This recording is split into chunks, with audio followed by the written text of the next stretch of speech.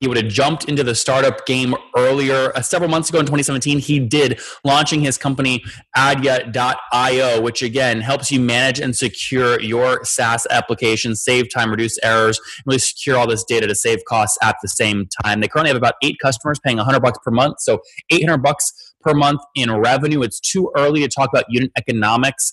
They've raised about 250 grand in terms of funding thus far, hoping to raise additional capital later on once they hit about 15 grand in monthly recurring revenue.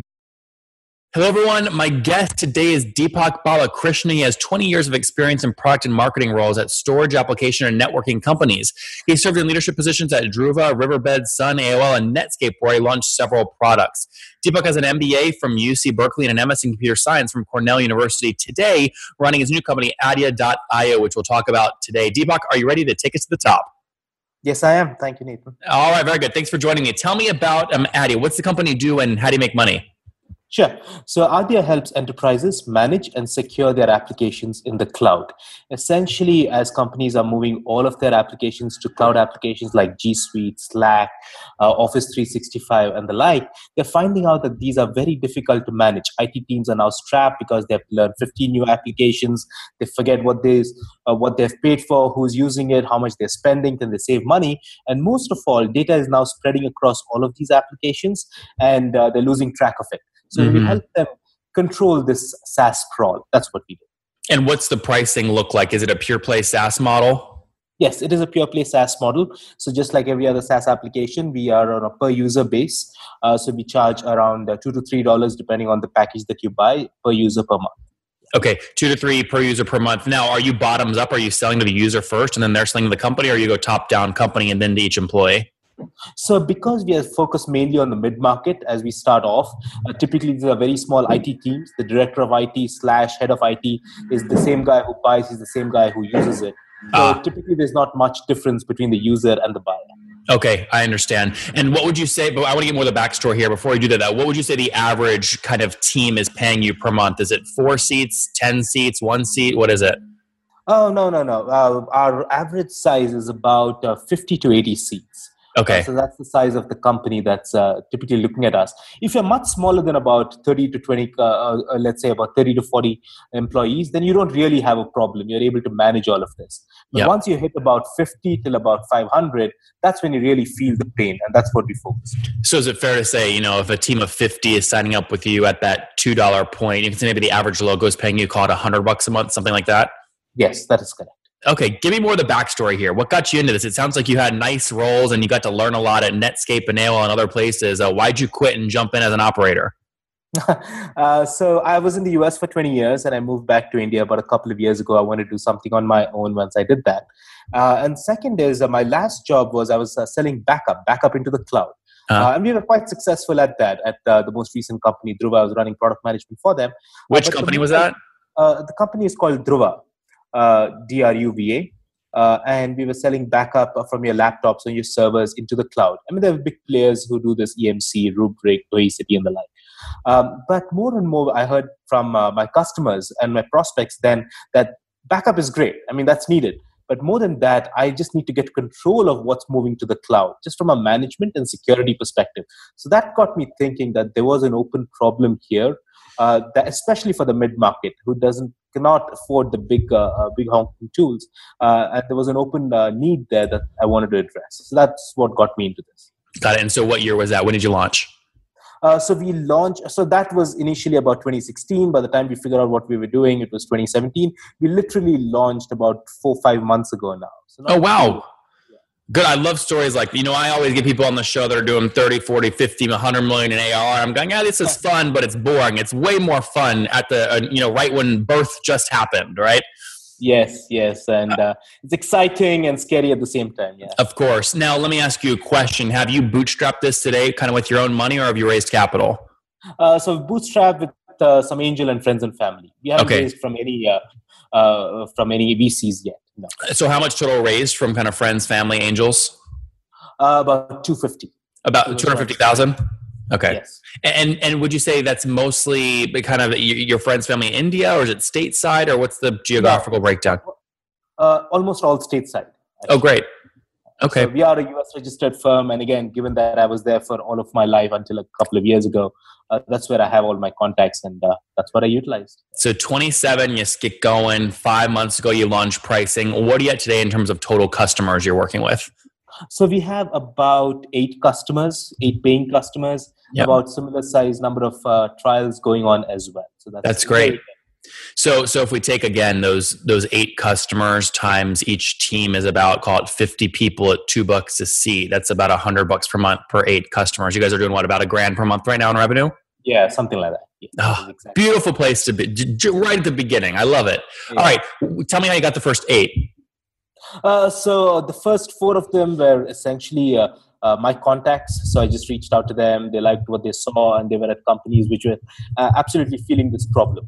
After that, we figured out that going through channel partners makes a lot of sense for a company our size. So the next 4 came through channel partners, those who already sell G Suite or Office 365. This became an add-on for them to take to their customers. You give them a kickback or no? We do give them a commission, yes. What, 30%? 20%. 20%. And that's in perpetuity or just on first year ACV?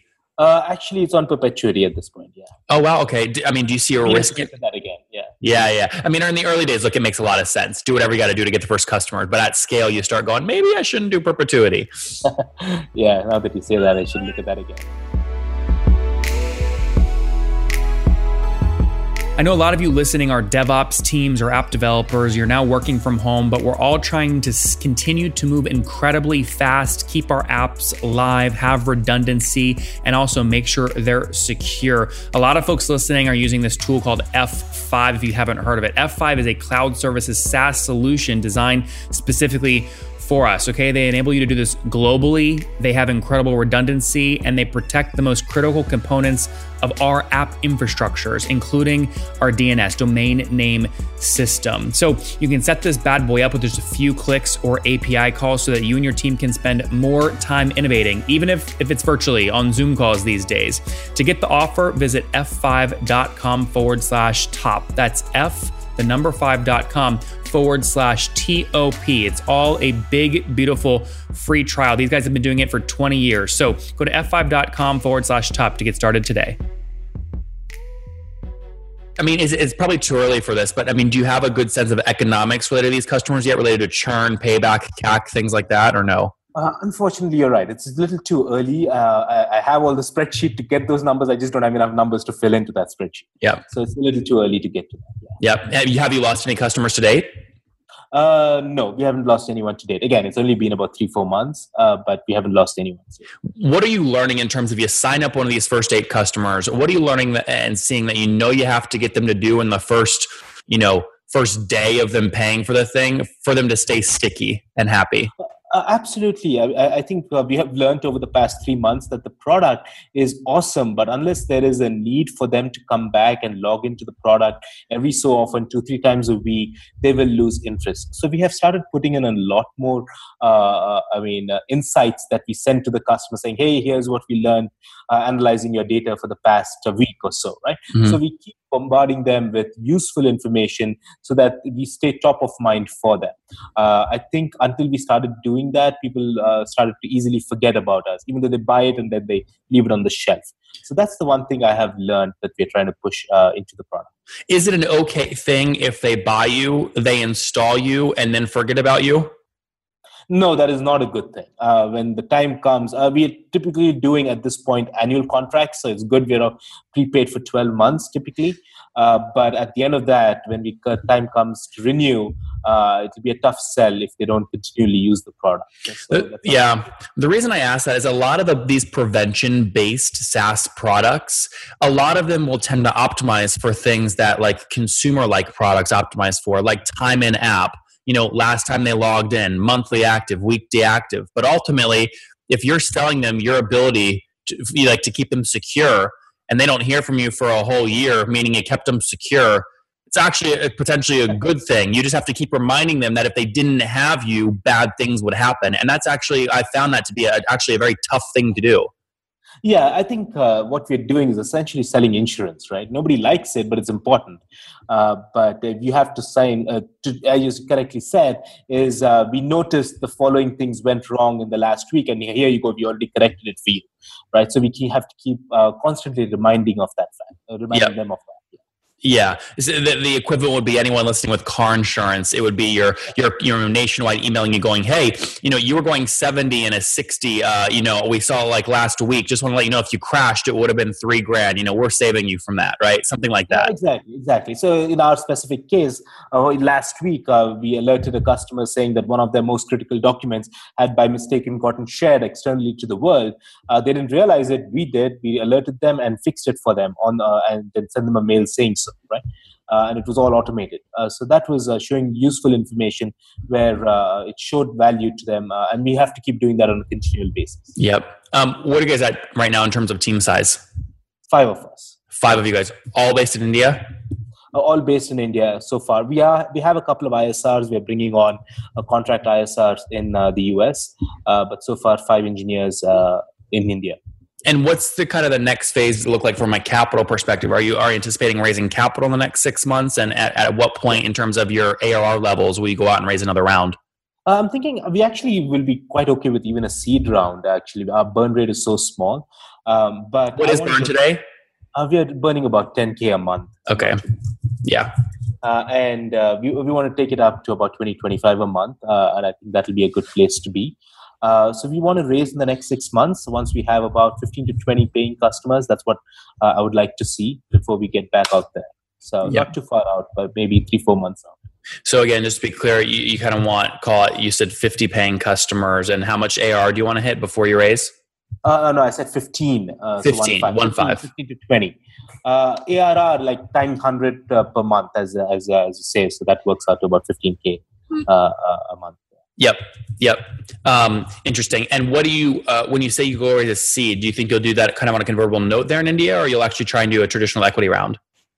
So I would probably do it in the US. Again, we happen to be based out of here, but the market is the US. We are a US registered firm. So we would probably do it as an equity round. I haven't honestly thought of it that much. The first round with the angels, we did as a convertible note. We can keep the same terms. I could go either way. So I haven't thought Deepak, good stuff here. Let's wrap up with the famous 5. Number 1, what's your favorite business book? I actually like Getting Things Done. It's not a favorite. It's not a business book per se, but it helps keep us on track. Number 2, is there a CEO you're following or studying right now? I do like the Microsoft CEO. Oh my God, why am I blanking on it? Satya Nadella. Satya Nadella. I do like what he's done with Microsoft. Yeah. Number 3, is there a favorite online tool you have for building your business? I love Trello. Trello was got by Atlassian, great for tracking stuff. Number 4, how many hours of sleep are you getting every night? About 6 hours, not too bad. Okay. But 6 hours isn't bad. And what's your situation? Married, single, do you have kids? I'm married with 1 kid. 1 kid. And how old are you? How old am I? 45. Yeah, 45. All right. Deepak, last question here. What do you wish your 20-year-old self knew?